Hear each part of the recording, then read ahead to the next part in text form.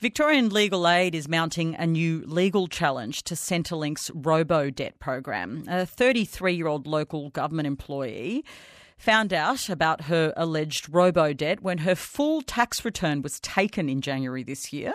Now, Centrelink claimed she owed a debt of $2,754 for Austudy. She was paid while studying a diploma in 2012. So this is being pursued. Rowan McRae is the Executive Director of Civil Justice Access and Equity at Victorian Legal Aid and joins us. Hi, Rowan. Hi, Patricia. So tell me about this case. I've outlined some of it, but what happened to this person?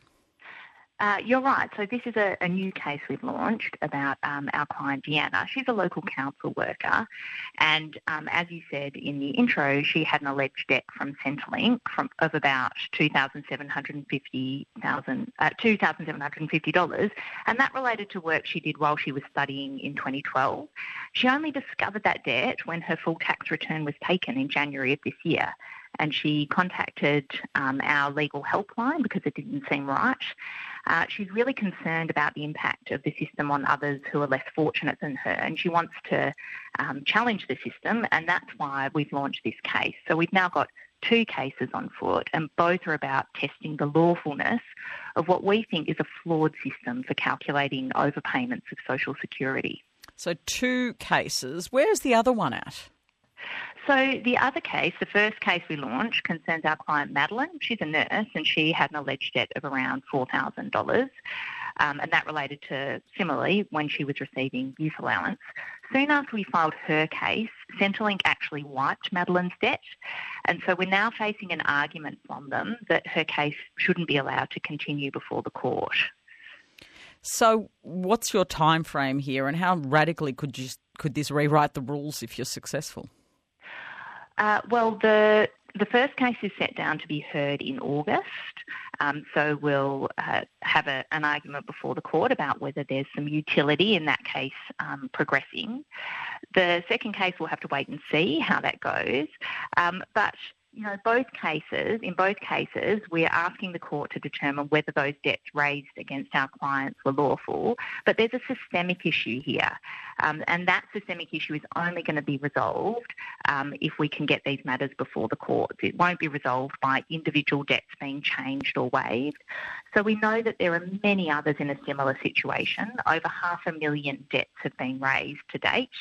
So there'll be many people watching these cases with much interest to see what the outcome is. Why not a class action? Why are you fighting these one case at a time? Look, we have assisted hundreds of people with robo-debt matters. But what I'd say is that the legal resolution for any particular matter has to be determined on a case-by-case basis. So it might be appropriate for people to have their matters reviewed or assessed through Centrelink itself, or through the Administrative Appeals Tribunal, for example. And we've helped many clients to do that and had their debts reduced or waived. But those processes aren't public and they don't address the lawfulness of the system itself. The thing is that not all of our clients have felt confident enough to take on the stress of a court case. And we have explained to our clients that in the past, Centrelink has released personal information about a person who received Social Security who wrote about her robo-debt experience. And after hearing that, many have chosen not to pursue a case through the courts. So our clients, Deanna and Madeline, are taking on the robo-debt system, and they want these questions raised because they recognise that there is hardship being faced by others and they want to make a difference. Rowan, thank you for your time. Thanks, Patricia. Rowan McRae is Executive Director of Civil Justice Access and Equity at Victoria Legal Aid, and Victoria Legal Aid is mounting a new challenge to Centrelink's robo-debt program, which is what we're talking about there, taking them one step at a time, two cases now.